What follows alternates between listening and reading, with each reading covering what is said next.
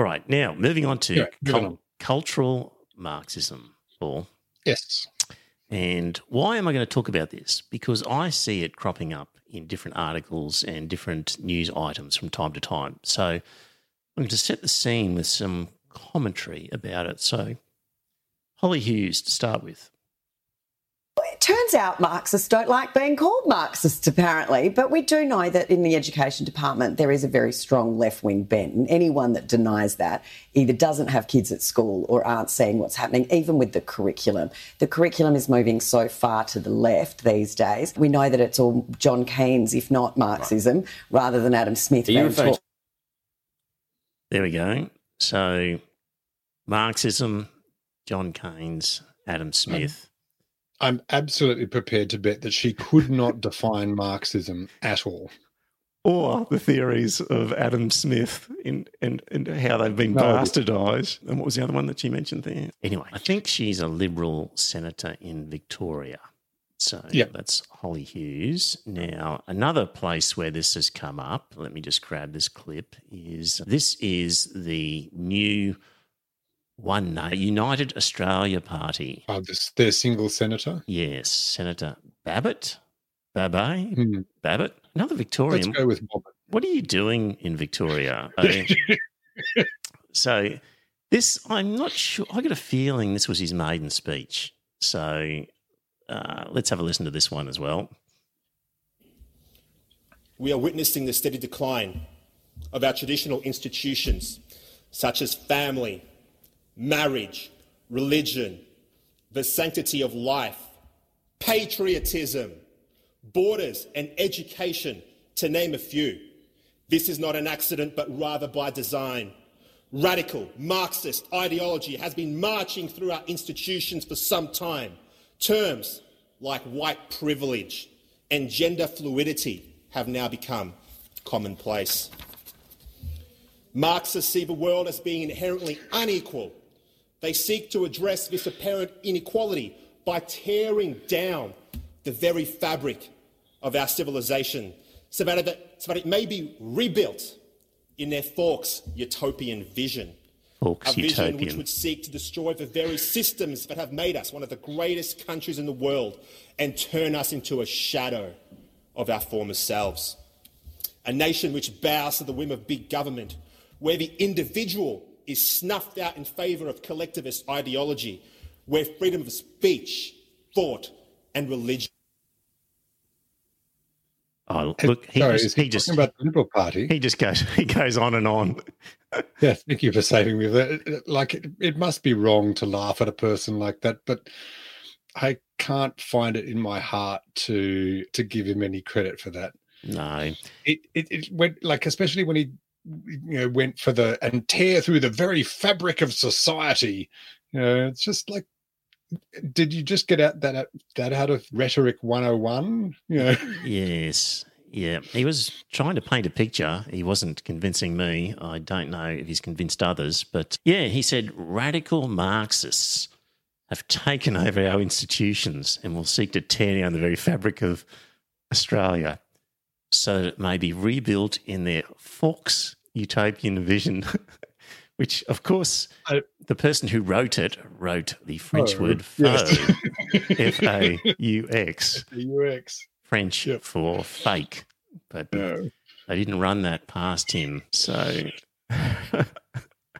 yeah, I'm with you, Jungle Juice, straight from the military playbook. Yeah, so they are bad and we are good. Yeah. That's all you need to know. And I'll just put up, this is sort of an internet meme I saw, which, again, just Marxism thrown into climate hysteria. It's an iceberg with the out of the water tip being called climate hysteria and the under the water majority of the iceberg being called Marxism. Like, just they're really throwing it in different areas. I find it's one of those things. You know how if you say your car you need new tyres, all of a sudden you start seeing advertisements for car tyres. And you just, it's one of those things that when you're sort of attuned to it, it seems to pop up in a lot of places. So I'm seeing it in lots of places. And, this throwing the word of Marx out as an insult and a boogeyman, and this group are Marxist,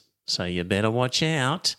I do wonder if they think that communist just doesn't have the same bite anymore, Like they used to call people socialists, and now socialists are kind of okay, and so we called them communists, and now communists are kind of okay, and so we better call them Marxists because that's even worse.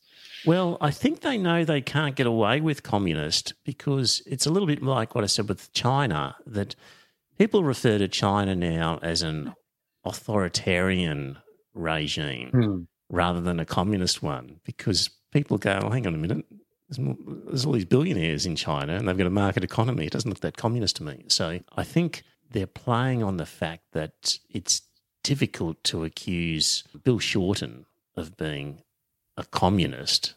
And people go, oh, that doesn't sound right. But if accuse him of being a Marxist, they go, oh, geez, maybe he is. Not sure what one is. Sounds bad. Well, because you can't define it, because I don't know, like Marx was bad. Yeah.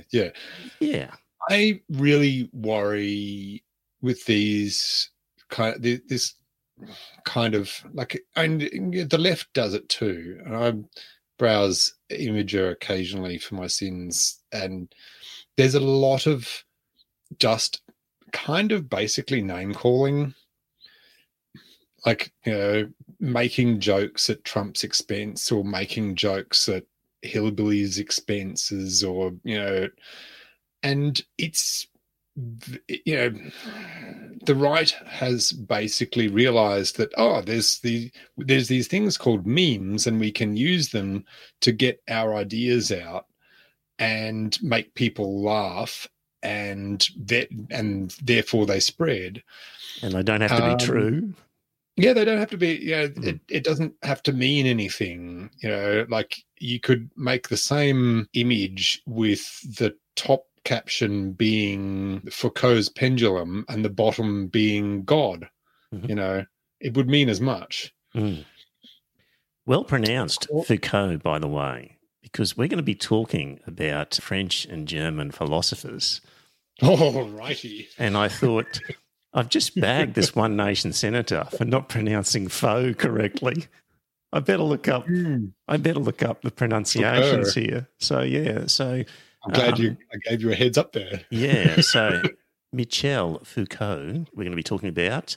We're going to be talking about an Italian guy, Gramsci, which I would have said Gramsci, but I looked it up and it's Gramsci, Antonio Gramsci. He's an Italian guy. Then there's Friedrich Nietzsche.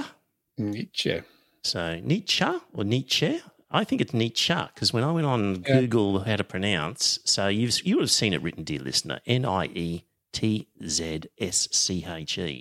And I'd never bothered to I've read it lots of times, but never really listened to people, because I don't listen to Jordan Peterson, I guess. But Nietzsche, apparently. So Friedrich Nietzsche.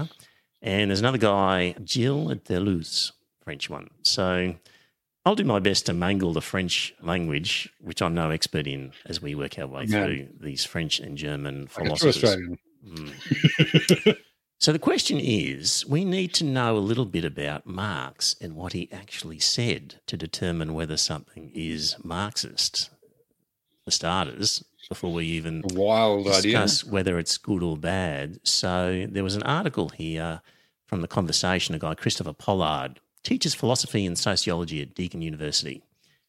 His research is on 20th century European philosophy and social theory. So he sounds qualified enough to make a few comments. I'm just going to paraphrase some of the things he says. Marx was writing when mid-Victorian capitalism was at its Dickensian worst, analysing how the new industrialism was causing radical social upheaval and severe urban poverty. And this is important, actually, when you're thinking about Marx, is it was that Dickensian type of era that he was seeing and experiencing. It was some people were in a terrible state. So I'm just reading a little bit from my Ken Malik book, The Quest for a Moral Compass, page 234. So this was Engels, Marx's colleague, was writing about a place called Little Island, which was a slum in Manchester. And he writes, "The cottages are old, dirty, and of the smallest sort. The streets uneven, fall into ruts, and in part without drains or pavement. Masses of refuse, offal, and sickening filth lie among standing pools in all directions. The atmosphere is poisoned by the effluvia from these, and laden and darkened by the smoke of a dozen tall factory chimneys. A horde of ragged women and children swarm about here, as filthy as the swine that thrive upon the garbage heaps and in the puddles. The race that lives in these ruinous cottages, behind broken windows, mended with oilskin, sprung doors and rotten doorposts, or in dark wet cellars, in measureless filth and stench, in this atmosphere penned in as if with a purpose, this race must really have reached the lowest stage of humanity." This is the impression and the line of thought which the exterior of this district forces upon the beholder. There you go. This race must really have reached the lowest stage of humanity. Things were bad. Good words like effluvia. Yes. In modern writing, do you? No, you don't. Top quality there. Yeah, but, this was a low point in human history. And this was, people in terms of medieval England, at least people were providing for themselves as a peasant in land owned by a lord. You would rather be in that situation than in these a place like Little Ireland in Manchester. So it was a dark point in human history that Marx was dealing with, and he's looking at capitalism as, quite rightly, having caused this situation. So always bear that in mind with him. Going back to this article by this guy about Marx, his primary interest wasn't simply capitalism, it was human existence and our potential. His enduring philosophical contribution is an insightful, historically grounded perspective on human beings and industrial society. Marx observed capitalism wasn't only an economic system by which we produced food, clothing and shelter. It was also bound up with a system of social relations. Work structured people's lives and opportunities in different ways depending on their role in the production process. Most people were either part of the owning class or the working class. The interests of these classes were fundamentally opposed, which led inevitably to conflict between them. On the basis of this, Marx predicted the inevitable collapse of capitalism, leading to equally inevitable working class revolution. So, look, Marx looked at class and said, we've got an owning class and a working class. Their interests conflict and are in opposition. You can't argue with what Marx was saying there. Now, he's made the prediction of it really hasn't fundamentally changed. No. And he's made the prediction of an inevitable collapse of capitalism. Well, we're yet to see whether that plays out or not, but he's, saying that eventually the working class will revolt. He said, Marx argued social change is driven by the tension created with an existing social order through technological and organisational innovations in production. Technology-driven changes in production make new social forms possible, such that old social forms and classes become outmoded and displaced by new ones. Once the dominant class were the land-owning lords, but the new industrial system produced a new dominant class, the capitalists. And he sort of philosophically says that the conditions under which people live deeply shape the way they see and understand the world. As Marx put it, men make their own history, but they do not make it under circumstances chosen by themselves. Individuals and groups are situated in social contexts inherited from the past, which limit what they can do. So we're victims of our circumstances. Yeah, but keep in mind as well, Marx was writing in the time, and Dickens and other commentators at the time. There is this rising middle class, as he kind of talks about, where that has lots of money because they are traders, they are factory owners, and there are like whole books, like the etiquette book publishing industry is a thing because their sons and daughters are mixing in the society that formerly was dominated like exclusively by people who had titles back to the 12th century. And suddenly there's all these up and coming, who knows merchant where class. they've come from. But now they've bought the estate next door.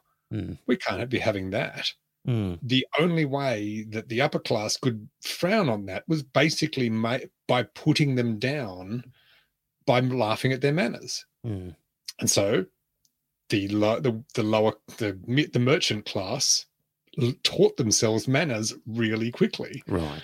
Yep.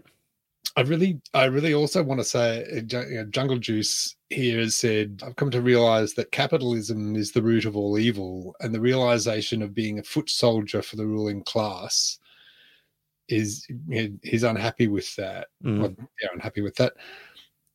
And I would reassure you there, like as Marx is kind of seeing, this is not because either you had a choice on it. No, you're lumped with it. You are,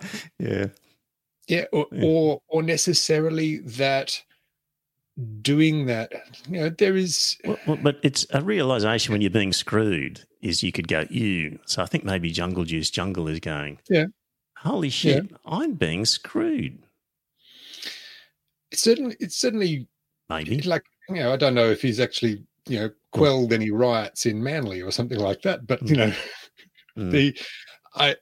I do think that, and I have good friends and I know a lot of military and ex-military people, and all of them have gone into that service for the right reasons. They have wanted to serve their country and they've wanted to try and do the right thing. Doesn't mean you're supporting the capitalists, just means you're trying to, do the right thing. And part of the noble goal of this Trevor is to give people that broader perspective. That's what we're aiming for here. I'll keep going. So Marx's concept of ideology introduced an innovative way to critique how dominant beliefs and practices, commonly taken to be for the good of all, actually reflect the interests and reinforce the power of the ruling class. For Marx, beliefs in philosophy, culture and economics often function to rationalise unfair advantages and privileges as natural when in fact they are not. So he was not saying this is a conspiracy of the ruling class. Rather, it's because people are raised and learn how to think within a given social order. Through this, the views that seem eminently rational rather conveniently tend to uphold the distribution of power and wealth as they are. So the people in charge, who are in charge of the major institutions in our society, naturally have those institutions reflect their beliefs and ideals, which are naturally in their interests. And that was one of the concepts that Marx recognised. Which is why we should be especially wary of someone like Peter Dutton or John Howard telling us that they want to keep the negative gearing rules because they're trying to support the mum and dad investors or the little people. So some of these ideas, like sort of this class battle and this idea of the ideology of the ruling class naturally being maintained, we might have thought, some of you might think, well, of course that's the case, but this was sort of new thinking. So Marx was a thinker in these sorts of things that people hadn't necessarily been thinking about before. So that was that article, and a little bit more on, so that was Marx, and now Marxism. So you would think that Marxism should be a reflection of Marx, but maybe not necessarily the case. This is where things get hairy and vague. So under Wikipedia, for Marxism. It's a method of socio-economic analysis that uses a materialist interpretation of historical development to understand class relations and social conflict. Marxism has developed over time into various branches and schools of thought. Currently, no single definitive Marxist theory exists. So that's a good point to understand when Holly Hughes accuses people of being Marxist, or if anybody that you're talking to, at a dinner party and the topic turns to Marxism, you really need to say, well, what do you mean by Marxism? What particular branch of Marxism are you referring to? Yeah. Because there are different schools that we're going to sort of get into here. That might be something for Jungle Juice to use when people call him for a communist, for a socialist, call a communist, like for suggesting that people might actually be possible to be, being sustainable. Ask them, which school of communism do you mean? Yes. See what they do. Yeah, indeed. Yeah. So Marxism seeks to explain social phenomena within any given society by analysing the economic activities.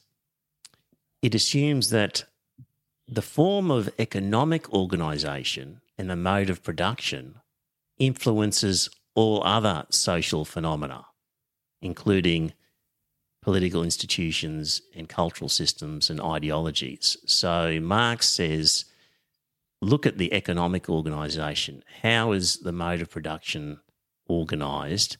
And that will have a huge effect on the rest of society. He says, as forces of production improve, things like technology, existing forms of organising become obsolete and hinder further progress, and thus begins an era of social revolution.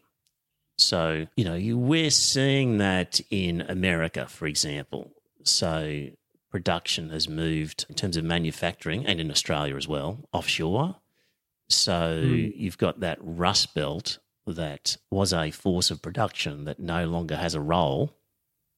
And they're beginning an era of social revolution, I would submit, in terms of voting for Trump was an act of revolution.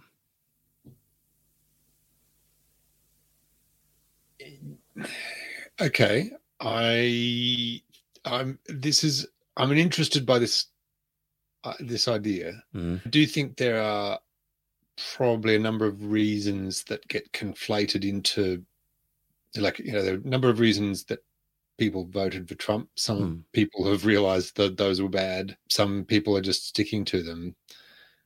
But I definitely agree with the point that firstly, those people wanted to hold on to a mode of life where we just produced vehicles in the way that we always used to. That may be doing a little bit of a disservice, but I don't think that's unfair. And but they needed to sell their labour, and the opportunity to sell their labour was taken away from them with no alternative. Like if people had said to them, guess what, we're not making cars anymore, but go down the factory down the road and make solar panels, they would have been fine, like provided I can sell my labour and support myself. But that was withdrawn. Well, and don't forget that Detroit also, in that area had a big crisis in the 70s as well, when the classic American car was this massive gas guzzler, and the Japanese imports just absolutely took them by surprise, because people wanted cheap economical cars, because it was also the kind of the 70s fuel crisis. But if I'm following your point there, then they have seen that economic change in their circumstances, Yeah, not Well, necessarily. like the economics of the capital that has moved those jobs overseas. So therefore those people have decided to rebel, and they've rebelled against both the government that they think has enacted those policies or allowed this to occur, and that was formed into Hillary Clinton in that particular. Yeah. They were revolting against a system because they saw Trump as being outside of the system. So that was the kind of the revolutionary part of their action. But I don't think they necessarily understood things. They were just angry and lashing out and said, well, this is not working for me. I'm voting for something revolutionary, which they saw Trump as being. Well, because this is where I think we overlap in motives, because I think there's also, that one of the classic things that capital does, it's that cartoon of the king sort of facing an angry mob of people holding pitchforks and torches. And his advisor says, "Oh, don't worry, sire. All you need to do is just tell the pitchfork people that the torch people want them to take the pitchforks away from them." Yes.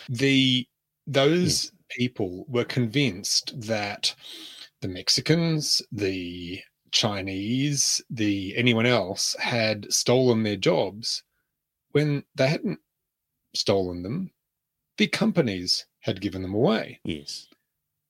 And and this sort of follows the deunionizing process of the government of Reaganism in the 80s, which really worked to break up a lot of the power of the unions, which could otherwise had sort of organized the workers to say, hang on, no, it's not the fault of some people over there. It's the fault of the Ford company, and we're going to picket its office until we get change. But where I think this also intersects is that racist view also works for a bunch of, a subset of those people who are also racist.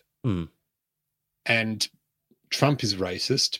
He's quite obviously racist. He's quite obviously sexist, and he makes it a virtue. And so that appealed to another set of people who were happy that finally they didn't have to put up with actually being nice to people for a change, and they could just be sexist and racist as they wanted to.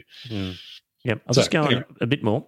Engels, who was Marx's sort of co-writer on different things, did not support the use of the term Marxism to describe either Marx or his own views. He claimed that the term was being abusively used as a rhetorical qualifier by those attempting to cast themselves as the real followers of Marx, while casting others into different terms. In 1882, Engels claimed that Marx had criticised self-proclaimed Marxist Paul Lafargue by arguing that if Lafargue's views were considered Marxist, then, quote, one thing is certain, and that is I am not a Marxist. So Marx was saying, if this guy says he's a Marxist, then I'm not a Marxist. So if somebody says, what sort of Marxist are you? You could say, well, I'm the sort of Marxist who doesn't believe in calling people Marxist. Because Marx himself didn't believe in it. You could say I'm not a Lafargian Marxist. Yes. Right. Let me just scoot on a bit. Yeah, I've mentioned before that for Marx, it was about basically society, all constituent features of society, social class, political pyramid, ideologies are assumed to stem from the economic activity. So that's a big part for Marx, is how is our economy structured. That will then determine a lot of our other factors of our society. And he says it is a little bit reflexive. So in that the base gives rise to the superstructure, the newly formed social organisations can then act again upon the base and the superstructure. So yes, the economy and the means of production creates lots of these other institutions, there is some interplay going back the other way to some extent. I want to skip through a little bit of... So Marx believed that the capitalist bourgeoisie and their economists were promoting what he saw as the lie that the interests of the capitalist and the worker are one and the same. So he emphasises the conflict between the two classes. And in pre-capitalist economies, exploitation of the worker was achieved via physical coercion. Under the capitalist mode of production, those results are more subtly achieved because workers do not own the means of production and must voluntarily enter into an exploitive work relationship with a capitalist in order to earn the necessities of life. The worker's entry into such employment is voluntary in that they choose which capitalist to work for. However, the worker must work or starve. Thus, exploitation is inevitable, and the voluntary nature of a worker participating in a capitalist society is illusory. I mean, in ancient times, people worked their fields and did their stuff on their farms and were largely self-sufficient. If you wanted them to do stuff for you, you had to either convince them through force or through payment of some extra means, because people wouldn't necessarily want to go anywhere if they didn't have to. But when you don't own property, you don't own a self-sustaining farm, all you have is your labour to sell, then you are at the mercy of the system. And you can't really say no. You have to participate in it. That's a Marxist theory. Can't argue with it. I guess the one little caveat that I have there is that it is like short of basically kind of almost getting to just hunter-gatherers where no one actually owns any property, no one can keep someone out of anywhere, and you basically share the good and the bad. It's hard to see a situation, if you want to look at it from the point of view of someone must labor or starve, then that's kind of almost true everywhere, so it's hard to imagine, short of sort of manna growing on trees and did our indigenous infinite quantities of power. Did our indigenous brothers and sisters have to labour or starve, Paul? I would argue in some ways that they actually did, in that a person that was sent out from the tribe would almost certainly die because they could not hunt enough and gather enough to make a living. The tribe could do that.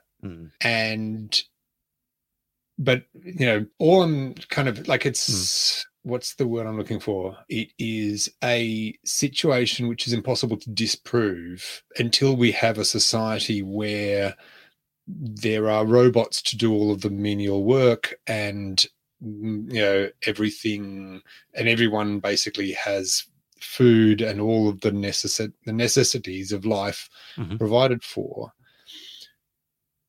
But that's it's my little quibble. Well, one of the things that Marx talks about is the alienation of work. So in previous societies, you might be just a peasant on a lord's farm. You'd have your own little patch where you are producing your own food for yourself, and some of it goes to the Lord, and occasionally you're required to do some certain things. Or you might be some craftsman working, as a smithy or, as a craftsperson of something. But people's were essentially their work or their labour was intimately connected with their lives in a relatively pleasant way. It was work done in the area they lived, and it had to be sustainable, and as opposed to the work that they perform in the capitalist wage sense, they're disassociated from it. The widget comes along the production line, they whack a nail into it, and the widget moves down the production line, and they just do it endlessly. And it might be all sorts of things. Yeah. So this was part of what he was recognising as the change that had taken place, because people had no ownership of what they were doing. They were alienated from it. So Yeah.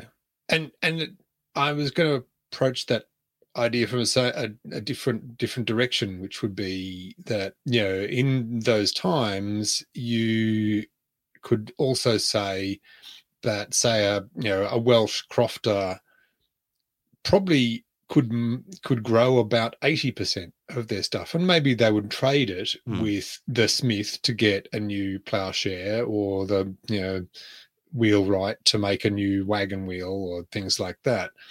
But by and large, both they could directly control production of most of their income that fed them and kept them going. And there was no uncertainty about where that would come from and who owned the land or things like that. Whereas certainly for the in the 17th and 18th centuries, as the commons becomes increasingly sold off in the UK and other places, and people are like the Highland clearances in Scotland and the potato famine and things like that in Ireland, people are both unable to support themselves on their land because it's not their land. Like the potato famine happened because potatoes were really popular. They were a cash crop. Normally, farmers would grow a range of stuff that would keep their families alive. And they were told, no, you can't grow that. You have to grow potatoes so we can sell them to England and we'll pay you, and then you can buy food. And I think there's also a problem where the lots got increasingly smaller as well. And potato was a crop that you could produce lots of on a small plot. And if you were trying to generate calories to feed yourself off a small lot, it was probably the best bang for your buck. I think. Yeah, hard to get a small lot to feed you, but and certainly for the people that were moving to the cities, many of them for the first time, basically in the history of their family, and they're looking for work, and they're like, well, we can get work in factories, or we can get work running errands, or being a domestic servant, or things like that. Those people have no control over where their labor, or their labor, and I guess you could also say that for a lot of those people, you're producing. I mean, I'm sensitive to this because I produce software that is so completely esoteric in relation to where I get my food from.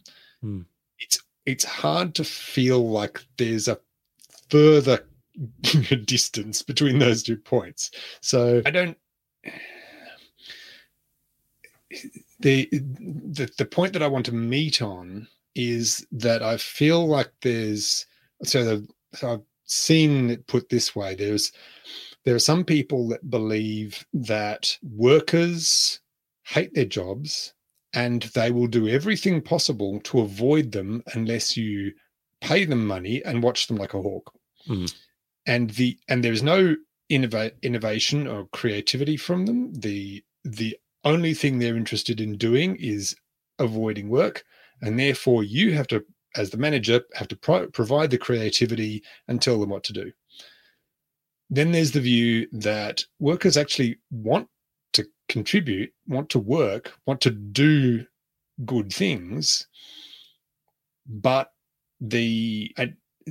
usually there are just a bunch of roadblocks in their path, and if you as a manager can clear them out, then you get great value and great performance out of them.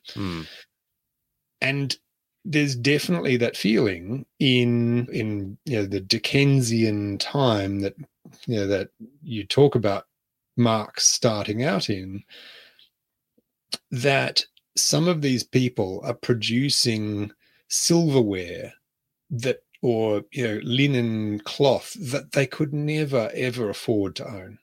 Mm-hmm. That it is that they are, or they are servants in an upper class manner where they are never ever allowed to have anything like that. And so class exists to tell those people, no, you don't get to have that.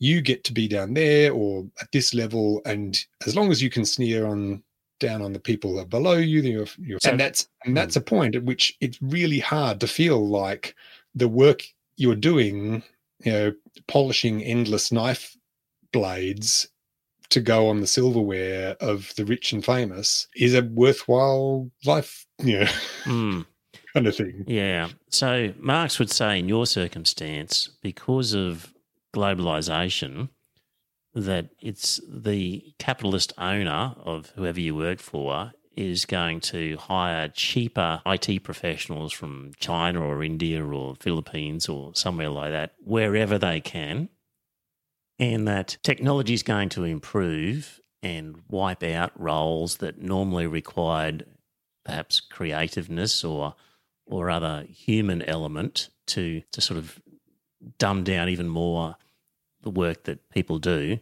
and that there's this tension that capitalism has. And even if your current employer is a really good group and don't want to do that, then some venture capitalist is going to come along and sweep up this company and run it along those lines. Is going to undercut us. Yeah, so he's big on the class tension. He's big on technology taking jobs away, people losing high caliber jobs for lower paying ones as a result, and the capitalist always choosing the cheaper option at the expense of the worker if possible. So that's a Marx's. That's a Marxist approach. view, and where I think, and I guess cycling back to our very beginning, in that Dickensian image, he'd seen it happening where people were incredibly cruel to people and said that this is how it happens.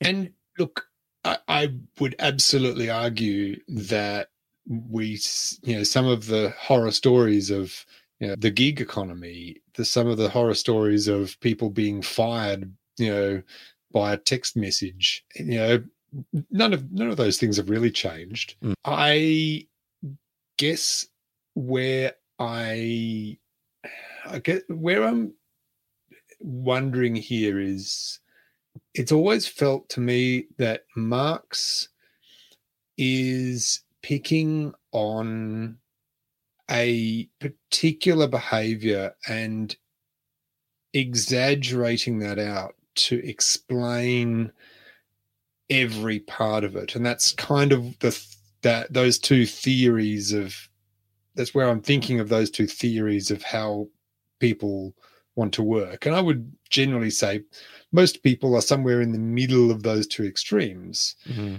I'd quite happily browse, Imager all day if I still got paid. But on the other hand, I really love my job, and I'm really glad that I can contribute my knowledge and skill to make what I hope is the IT industry a better place. Marx wouldn't doubt somewhere in between those. Marx wouldn't doubt your willingness to contribute. He's not critical of the labour willing to contribute. He's critical of the capitalists taking advantage of them. But I guess he is critical in the sense, critical of the proletariat, in that it seems to me he's saying that basically that they're reduced to selling their labor power. It's as if that is somehow. Well, he says yes in meaningless alienated jobs. So right, and I guess I would wonder there whether, say, a smith was a meaningless alienated job. No, he would have seen tradespeople as having a meaningful job. Sure, but to a me, factory the worker Smith does on a not production produce any line. food at all. What's that? A Smith does not produce any food at all. No, they don't have to produce He food. has to trade for food. Yes, right? that's so not. He doesn't produce. He doesn't have the means of production of food, of sustenance. He has to bargain with it, and thus he's. That's where I'm critical of that overall view. But he talks about, I'm envisaging a Smith who owns his own workshop, if you like, and he is making stuff and selling it. That Marx describes that as a valid endeavour, and that person under capitalism, the workshops disappear, it becomes a factory, and that person who was in a community making stuff for the community ends up on a production line banging rivets into something, or the horseshoes are made in a machine now rather than by hand. So he sees that alienation as an issue. They don't have to be producing food to be, as he sees it, doing a job that they would get value from. But I'll just move on a little bit.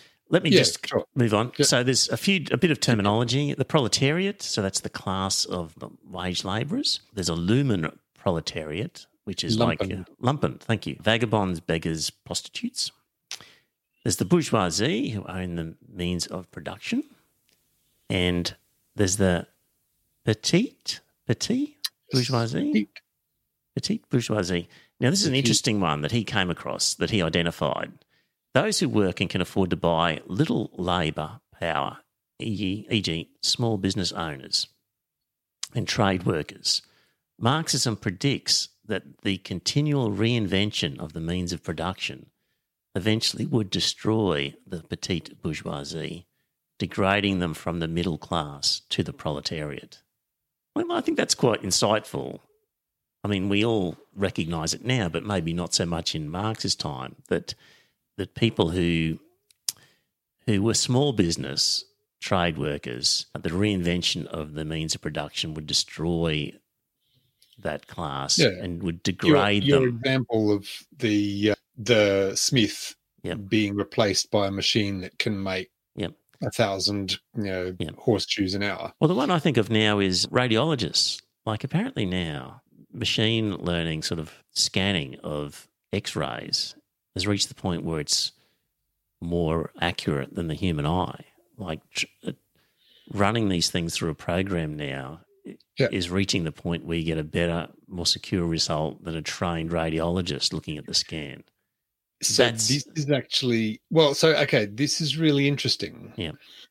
Because on the one hand, there are also studies that have shown that radiologists are biased, for example, to find something.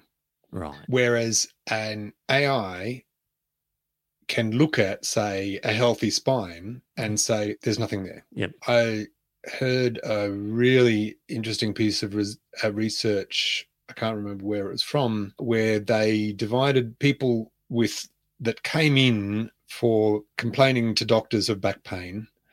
Half of them were sent for MRIs, half of them were sent for X-rays. On the basis of that, they looked at their overall health outcomes, and they were basically exactly the same. The people that had MRIs did not statistically get any better, like health-wise, they didn't improve in health versus the people who had X-rays. But the people who got MRIs were 4 times more likely to have surgery. Right. Okay. So getting an MRI means your radiographer, whoever's reading that, is more likely to recommend you get surgery for it, and you get surgery and it still doesn't cure your back pain. So on the one hand, the radiographer, I'm not going to say that all radiographers are bad, but I think that there are biases in human radiographers that it's possible to actually kind of remove out of the AI system. But all of these things, like, even for the AI assisted radiography, you don't go in to the doctor and he just sends it away to the AI and comes back with a result, and you go, oh, okay, that's fine then. No, the radiographer checks it. Mm-hmm. And so there's the possibility, because there's always the possibility the AI has missed something that a trained radiographer will pick up. Mm. And so what you get is the best of both. Mm. I merely provided as an example of how technology can take away I'm sorry to a very well-paying job. But you're absolutely right in that, there are, pick, for example, the work of translate. There's some brilliant and beautiful translation of, books from one language to another. But if you imagine, translating something like the works of Shakespeare just through pure machine translation into a language like Spanish, we could probably say that a Spaniard would read that and go, wait, Shakespeare said this? This doesn't make sense. Mm. Because, and that's something where that's probably putting a lot of trained translators out of a job, just simply because we can throw machines at that now. Mm. So, yeah. Yep. So Marx anticipated that sort of stuff. So that's sort of general what Marx said. Obviously, I've probably got some of it wrong, but that's a general starting point. Now, I want to move on to, by the way, we're going to split this episode. I'm sorry. Every time you invite me.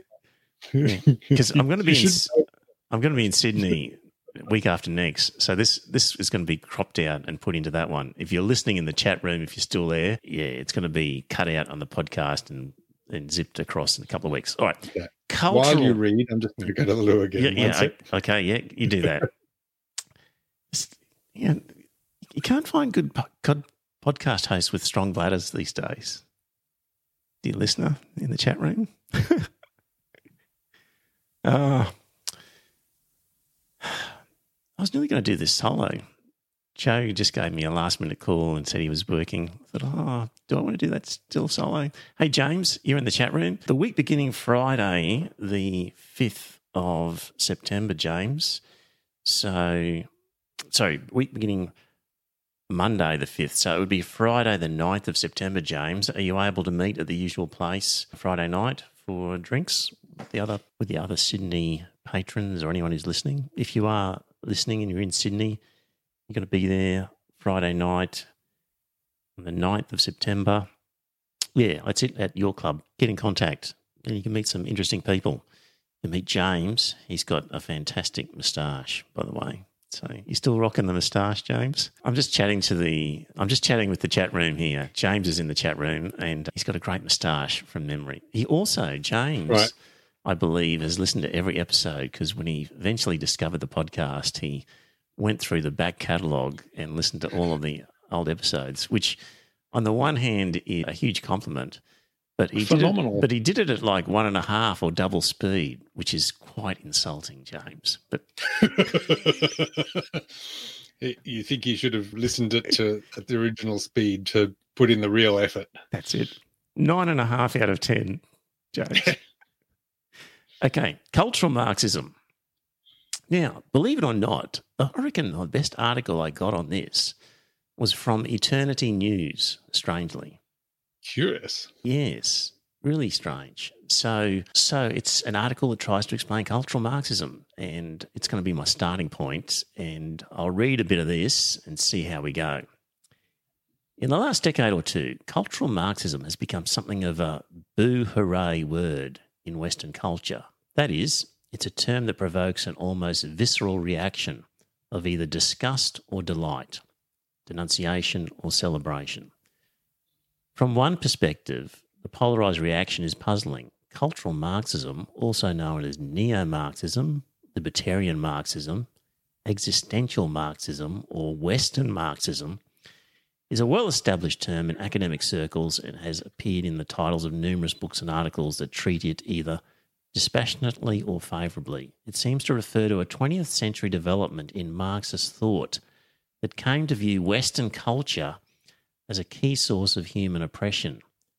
Otherwise put, cultural Marxism is nothing more than the application of Marxist theory to culture. So why the commotion? The short answer is, due to its deployment by people like Jordan Peterson, cultural Marxism has come to function. You didn't spit while you said that. No. Cultural Marxism has come to function as shorthand for left-wing ideology. I think that's true. If you were listening to Holly Hughes and Senator Babel, whatever he was, it was definitely just cultural Marxism was shorthand for bloody left-wingers. For this reason, many on the left side of the contemporary culture wars not only hear cultural Marxism as an accusatory snarl word, which it often is, but dismiss its validity. Others insist that it explains much that is taking place in our current cultural moment. So what are we to make of all this? Is cultural Marxism a misnomer? Is it anti-Semitic conspiracy theory? Or is it an accurate way of describing a real ideology that is making a very real impact on our world? So, to answer these questions, we begin with the Italian Marxist philosopher Antonio Gramsci. Born in Sardinia, 1891, to a working-class family. At age 22, he joined the Socialist Party, rose to prominence then in the Communist Party. After Mussolini had consolidated his power, Gramsci was arrested, charged with attempting to undermine the Italian state, thrown in jail, and he was released some 8 years later in a very weakened state and died shortly afterwards. But while he was in prison for those 8 years, he wrote a lot and he had a lot of time to think, I guess. So the prison notebooks, as they were called, have come to have a profound effect on subsequent generations. So while in prison, Gramsci turned his mind to the question that haunted classical Marxism. Why hadn't Marx's predictions worked out in practice? Why, for example, hadn't the Russian Revolution of 1917 replicated itself in other Western European nations? The answer, Gramsci believed, lay in the persistence of capitalist ideas embedded in the institutions of civil society, e.g. the family, the church, trade unions, education system. All the consensus-creating elements of society that are independent of political society. So things like the police, the army, the legal system. So he said that this required a major rethink of Marx's philosophy. See, Marx was working on, if you remember, dear listener, that you got to look at it's the economy, stupid, almost. What is the economy? How is that structured? That is going to determine how the society and its institutions form. And Gramsci was saying, well, what we've really got to do is change those institutions, and then we'll be able to change the way of the means of production and the economy. So that was the theory of Gramsci. And essentially, people on the right are saying, this guy Gramsci and this conspiracy of taking over our institutions, our academic world, our political class, our name other institutions, turning them into left-wing rabble, that was this conspiracy recommended by Gramsci as a means to then, having got control of the levers of society and the society's institutions. I see where you're going here. Then at that point, you can then change the means of production, if you like. So that's what people talk about at one level of cultural Marxism is really Gramsci's flipping of Marxism, it's kind of the opposite in a sense, because Marx was saying economy drives the institutions. Gramsci was saying, well, that didn't work. I've spent 8 years in prison thinking about it. The reason it didn't work was because the rich and powerful controlled the institutions and they therefore weren't going to change anything. So we need to control those institutions in order to change the means of production. And I have to say, I would think it was both. You'd think, well, maybe, Paul, but that is cultural Marxism as understood by many people is an almost Gramsci conspiracy to take over these institutions. Now, does this sound familiar to you at all? Does this sound at all? Think of a group that wants to take over the institutions of society, maybe planting seeds of people who will do the right thing, maybe in Seven Mountains at all? For those listeners that aren't enjoying the video feed, Trevor is smiling. Yes, to me... because this is basically it's just projection. Of course, the right want to tell people how, like Holly Hughes wants to tell people how terrible it is that the Marxists are taking over our schools because they want to take over our schools. That's where you're going, yeah? Well, if they're Christian evangelicals, they want to take over the school. So I don't know. I'd have to look more closely. But it seems to me that the Seven Mountains mandate, where we have to seed people and take control of these 7 critical factors of society, was almost a copy of Gramsci's inversion of Marxist theory. So it was almost a Christian version of cultural Marxism, where you've got 2 different groups recognising you've got to control the institutions if you want to control society. The means of production isn't going to change on its own. And for Christians, our moral sort of code isn't going to change on its own without controlling those institutions. Well, yes, but also the institutions won't change if the capital resists it. This is why, for example, the Christian church, like the Catholic Church, is a vast money empire, because in part they have realized that they can wield power using money. They do not give that away. But these things set culture. So our media and our political class, our education class, these people set the agenda and the culture. So I think Gramsci is right. I think the Seven Mountains are right. I'm kind of reminded, though, here of, I can't remember who said it, but the phrase that history has a left bias, that the ideas of equality and fairness, can't put a better word on it, tend to come through in the end. And they are actively resisted by both the money, who don't want to see their loss of money, and the powerful in the institutions, who don't want to see their loss of power. And because I'm also kind of reminded, the list you gave there, it's not really surprising that the people who own media companies are also very rich people. And guess what?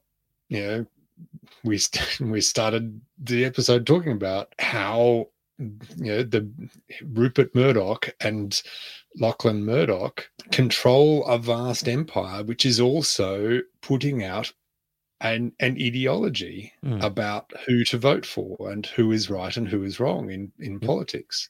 If you want a proletariat revolution, you're going to have to get control of these social institutions in order to inform and motivate and educate your proletariat to revolt. So I'll just read a bit more of this article just so I can get through some of it. So Gramsci believed that Marx was sort of back to front. Otherwise put, culture is not downstream from economics, but economics is downstream from culture. That's the Gramsci view. The significance of this inversion of classical Marxism is profound. What it means is that if you want to change the economic structure of society, you must first change the cultural institutions that socialise people into believing and behaving according to the dictates of the capitalist system. The only way to do this is by cutting the roots of Western civilization. In particular, this is an article from Eternity. Remember, society. In particular, it's Judeo-Christian values. For these, supposedly, are what provide the capitalist root system. In short, unless and until Western culture is de-Christianised, Western society will never be decapitalised. So in the Christian world, and you do see this with different Christian commentators, are very big on the cultural Marxism snarly word. As much as Sky and the Australian and that, it's a common word in Christian commentary circles because they see cultural Marxism as replacing the Christian backbone of society. Yep. Okay. Yep. And I'll just read on a bit. How might this be accomplished? By an army of Marxist intellectuals undertaking what was later called the Long March through the institutions of power. That is, by gradually colonising and ultimately controlling all the key institutions of civil society. As Gramsci put it, in the new order, socialism will triumph by first capturing the culture via infiltration of schools, universities, churches and the media, by transforming the consciousness of society. So the key thing I reckon out of all this so far is that when people talk about cultural Marxism, it's actually Gramsci Marxism. It's actually kind of the opposite of Marx, because Marx is all about the economy first, society second. Okay, there's a little bit of interplay between the two. But really at this point, cultural Marxism, insofar as it adopts Gramsci, is really already taken a long hike from where Marx was. I think they're both aiming at the same cause. They're saying that the rich and powerful, let's just conflate those two for the moment, want to keep the rest of us poor and profit off our labour, and would displace us in a second if they could. And in Marx's terms, the correct solution to that is revolution, like armed revolution. And in Gramsci's case, in Gramsci's view, the correct solution to that is change the culture so that those people do not have power anymore. And I think Gramsci, I would certainly say that Gramsci's plan there is better, because revolution is usually bloody. And I'm not sure whether Gramsci denies a revolution. I'm not sure. I'd have to read more. It's possible he's saying that you control the institutions in order to allow the revolution. It can't happen without that. I'm not sure if he's denying still a revolution of sorts. I'm not sure.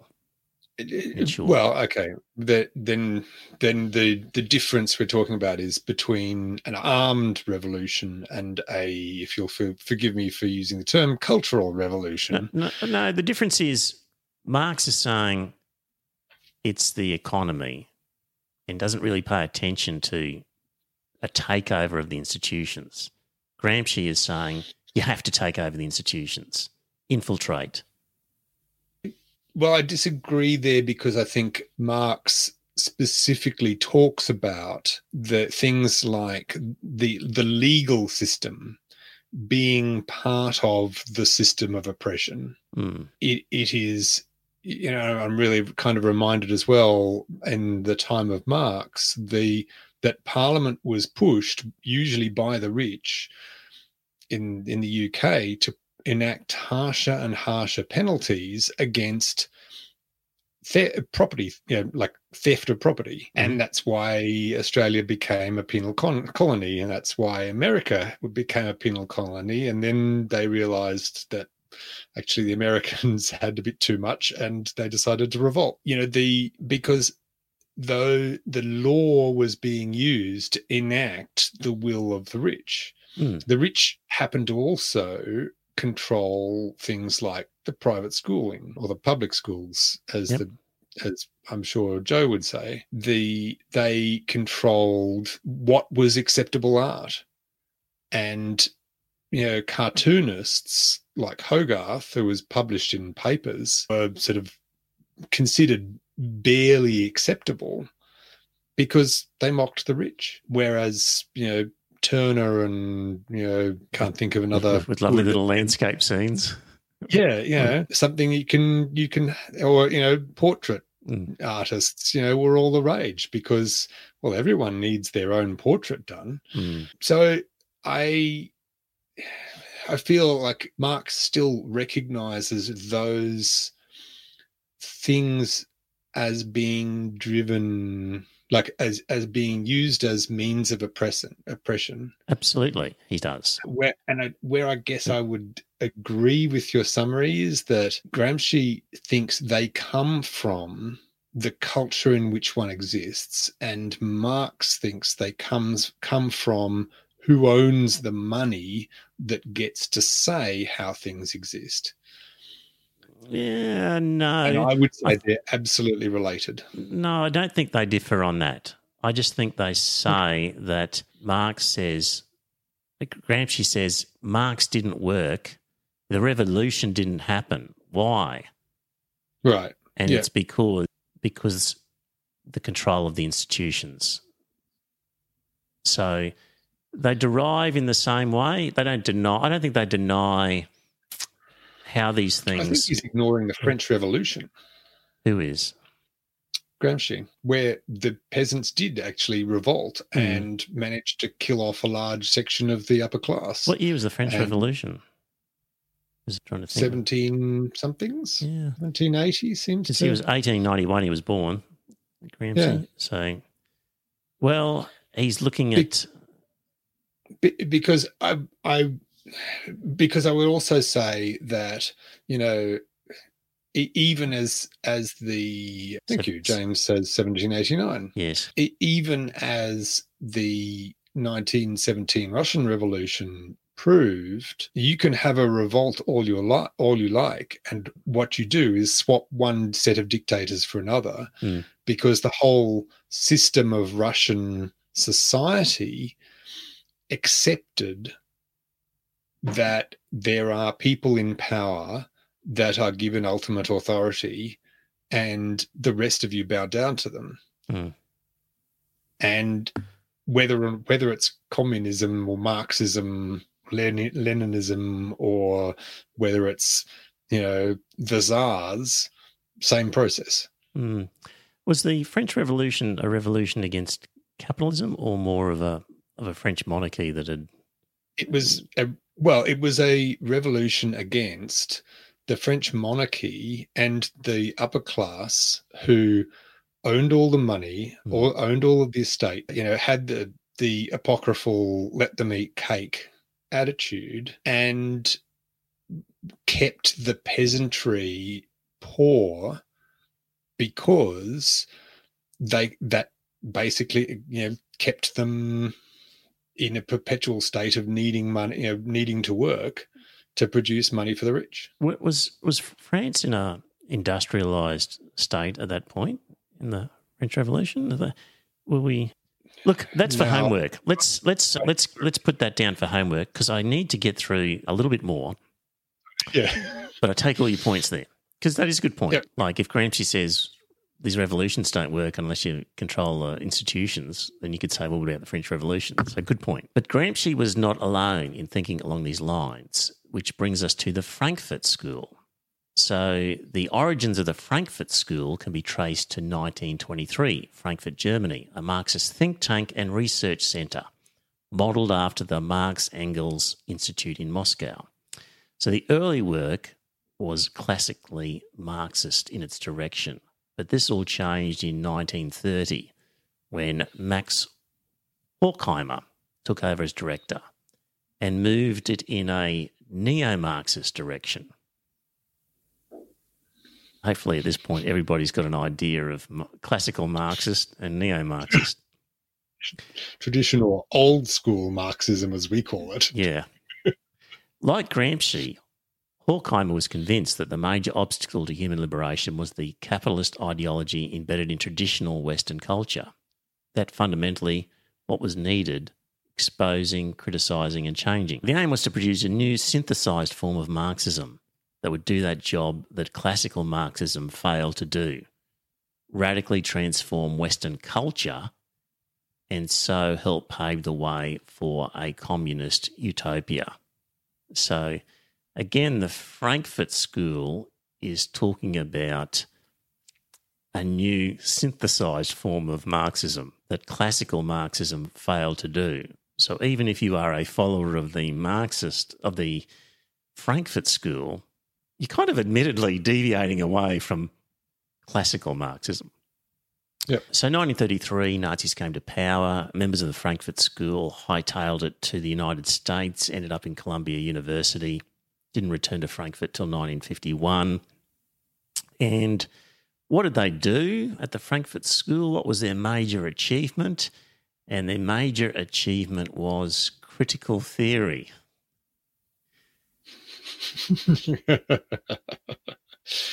Glad we've got to that point. A form of incisive... Now, this is not critical race theory in any way. Quite separate, if that's what you're thinking. So it's separate. This is where critical race theory comes from. This is the thought. Okay. The chief collective enterprise of the Frankfurt Schools is the development of critical theory, a form of incisive social critique aimed at undermining the status quo in the hope of changing society for the better.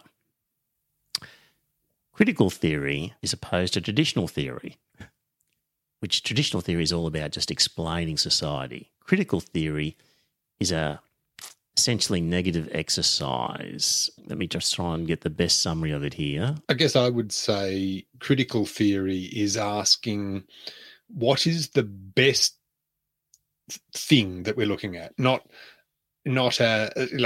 if we're looking at society, traditional theory says, okay, well, how did that all come about? Critical theory says, okay, what of all of that is the best way? What can we put together out of all of that makes it the best society? I'll give you a Wikipedia summary. Criticizing the good, the things in our current society or current system in order to get to something better. So, according to Wikipedia, critical theory is not to be confused with critical thinking or critical race theory. Critical theory is any approach to social philosophy that focuses on critique of society and culture to reveal and challenge power structures, underlined. Mm-hmm. It argues that social problems stem more from social structures and cultural assumptions than from individuals. It argues that ideology is the principal obstacle to human liberation.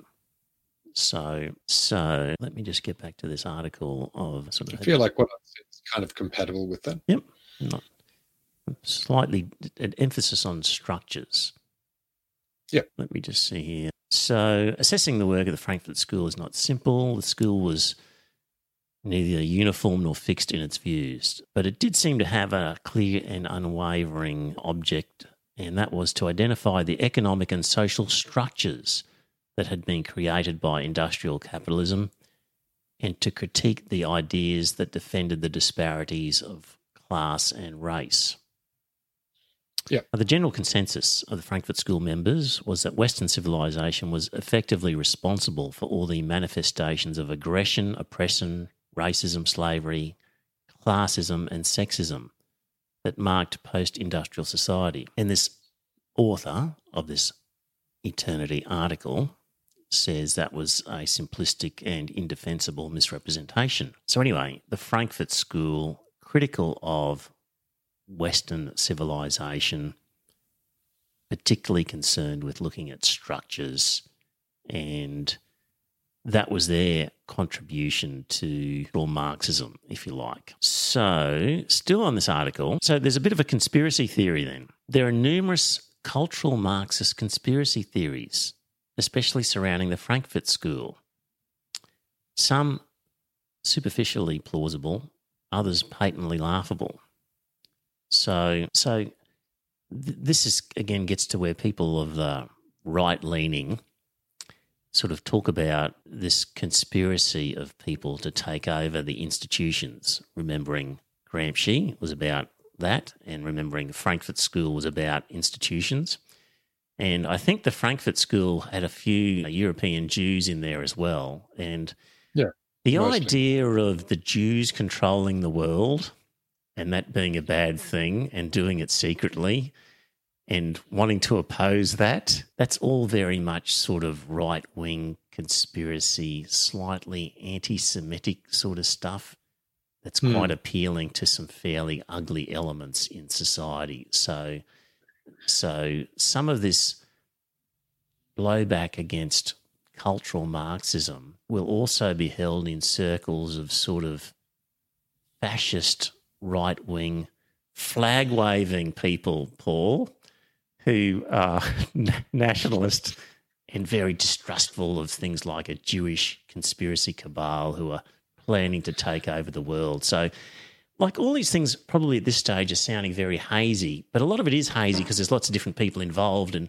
their thoughts are not always homogenous, just like our Indigenous brothers. But yeah, so that's all part of this cultural Marxism snarly word is an element of anti-Semitism against a Jewish conspiracy.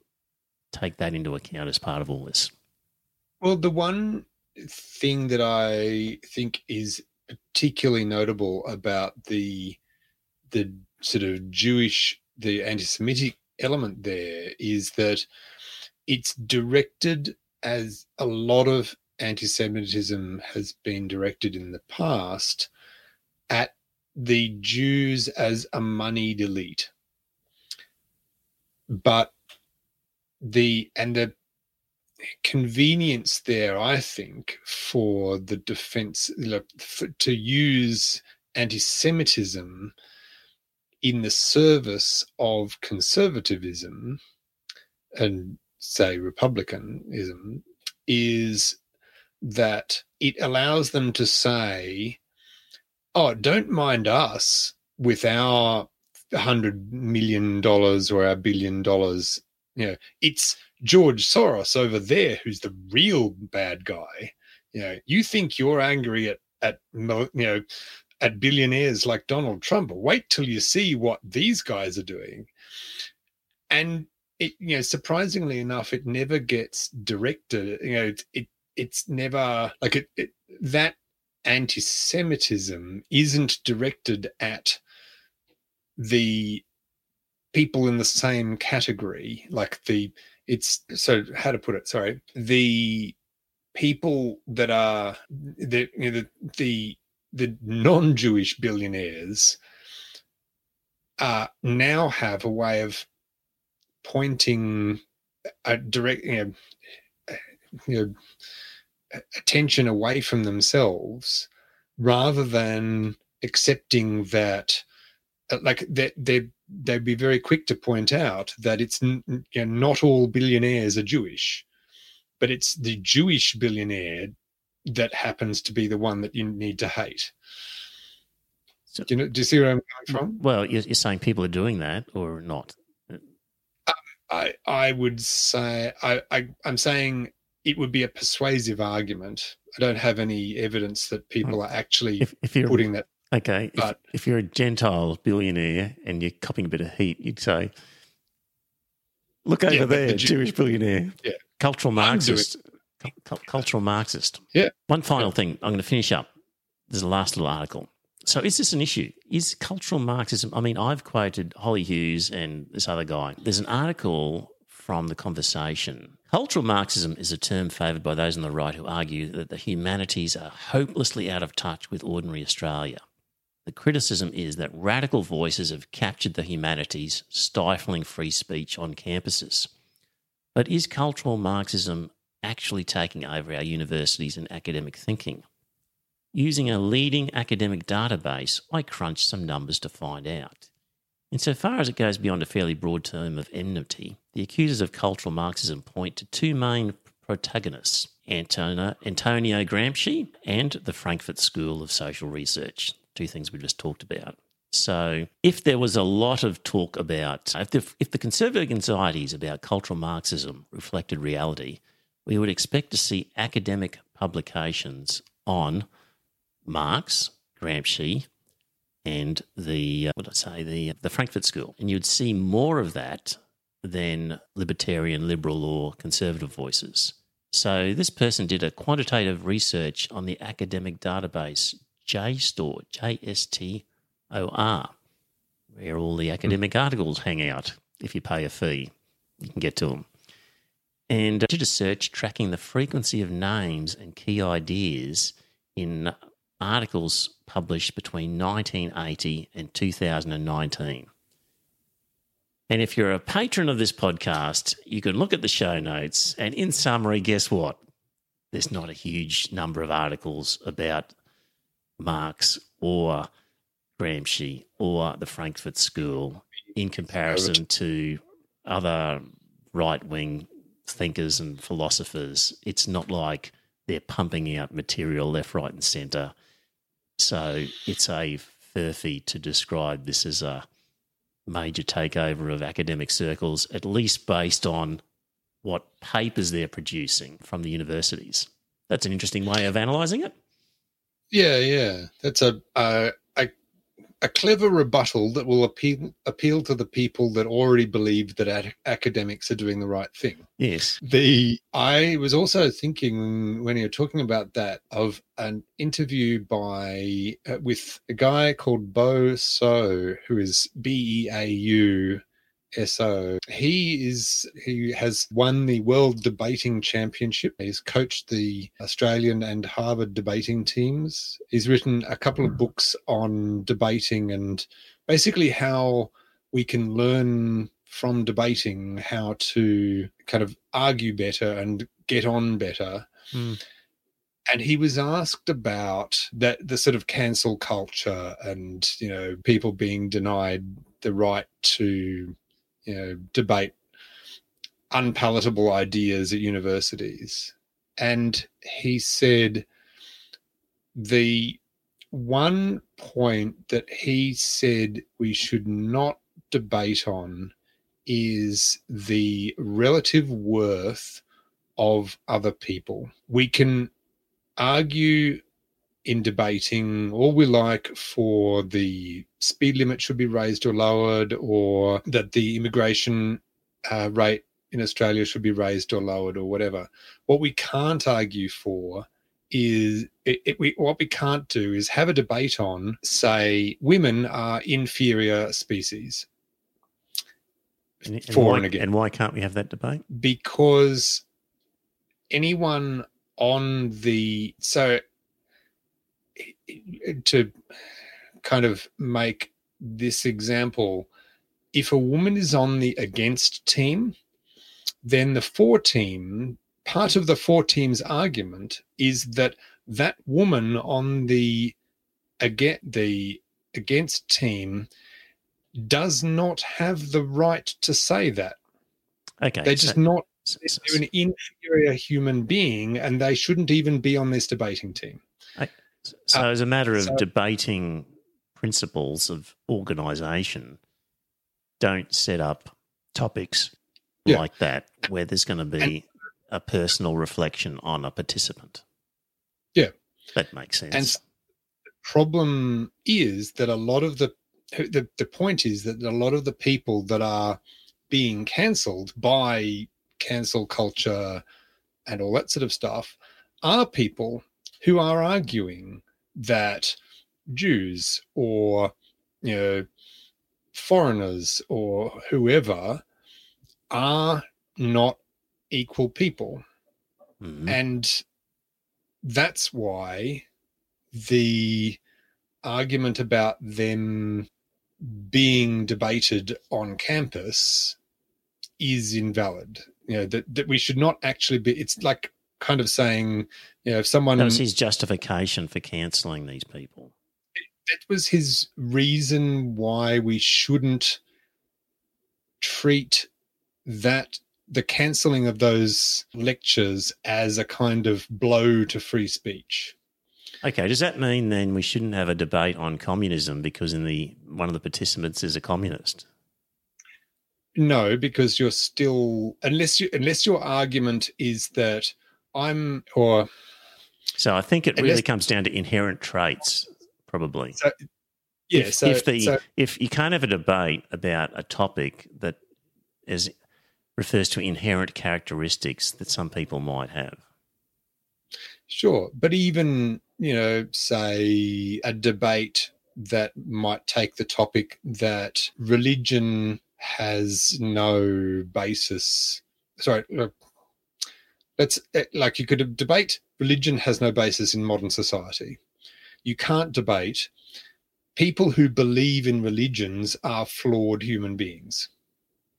Okay, this is what he was saying as his theories on setting up debates. Yeah. So when if we had, and even then I would argue that the problem with a lot of those, the right-wing people that have been cancelled, so to speak, and are all sort of, this is cancel culture gone mad. They're not intending to have a valid debate where you get given a side beforehand that you don't, like, randomly, basically, you get told whether you are supporting or against the motion, and you have to debate it, and then you debate it with someone of basically equal caliber, and then an adjudicator or an audience decides. These events are one person standing up telling all of those people why they should hate the Jews, and there's not even a pretense of there being a sort of counterexample, or let's hear, there's. Look, I agree. We don't want to hear bad ideas. We don't want to promote just shit. Don't know about his theories of, because there might be someone in the audience who's, of that characteristic. I don't know about that, but we just don't want to waste time. Like, if somebody said, I'm a flat earther and I want to give a talk at the University of Queensland, like, the university should say, piss off. Like, not wasting our time. We're just not wasting time with you. So, yeah. Hey, let's just try and wrap up, Paul. So there we go. Cultural Marxism. I reckon, after going through that exercise, I feel better when I see cultural Marxism in a reference in our society at this point. If I see it from a one nation politician in Parliament, I will think to myself, maybe a little bit of anti-Semitic sort of nationalism creeping in there. Maybe that conspiracy level thinking might be in there. Don't know, but just flag it as a possibility. When I see Holly Hughes do it, I would think knows nothing about Marx, probably, knows nothing of the differences between classical Marxism and Marx, and between neo-cultural Marxism and classical Marxism, just doesn't know. And I would often see it as some sort of attempt to shut down people using a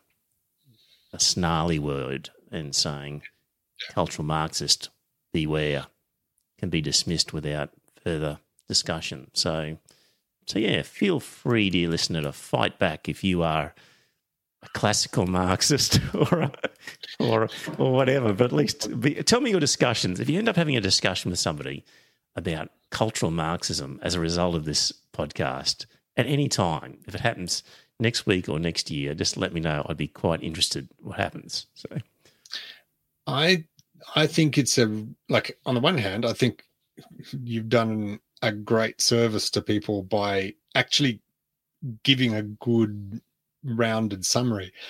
of where these things come from and how they're made up. I'd also encourage listeners to not fall for the sort of, not fall for the bullshit. Someone, criticizing, left, education institutions as being too woke it's just a snarl word. It's just a red flag. And we shouldn't debate them on exactly what they mean by woke, or exactly how does their policy mean they're woke. We should just say, no, you're just making that up to have an argument. Mm. We should push back on people who say, the Marxists just want to, teach their ideas in schools, and say, well, you want to teach your ideas in schools. Mm. What are you, a right-wing conservative? So you want to tell us your, you want to preach your religion, not their religion. And that, because, it's that bullshit problem. We end up debating whether or not their stupid proposition is valid, rather than just at the outset saying, no, that's a stupid proposition and we're not going to debate it. Yeah. All right. Well, dear listener, give me some feedback on that one. If you end up using any of this stuff in a dinner party conversation, I'd be keen to know. I'd love that. Hot darn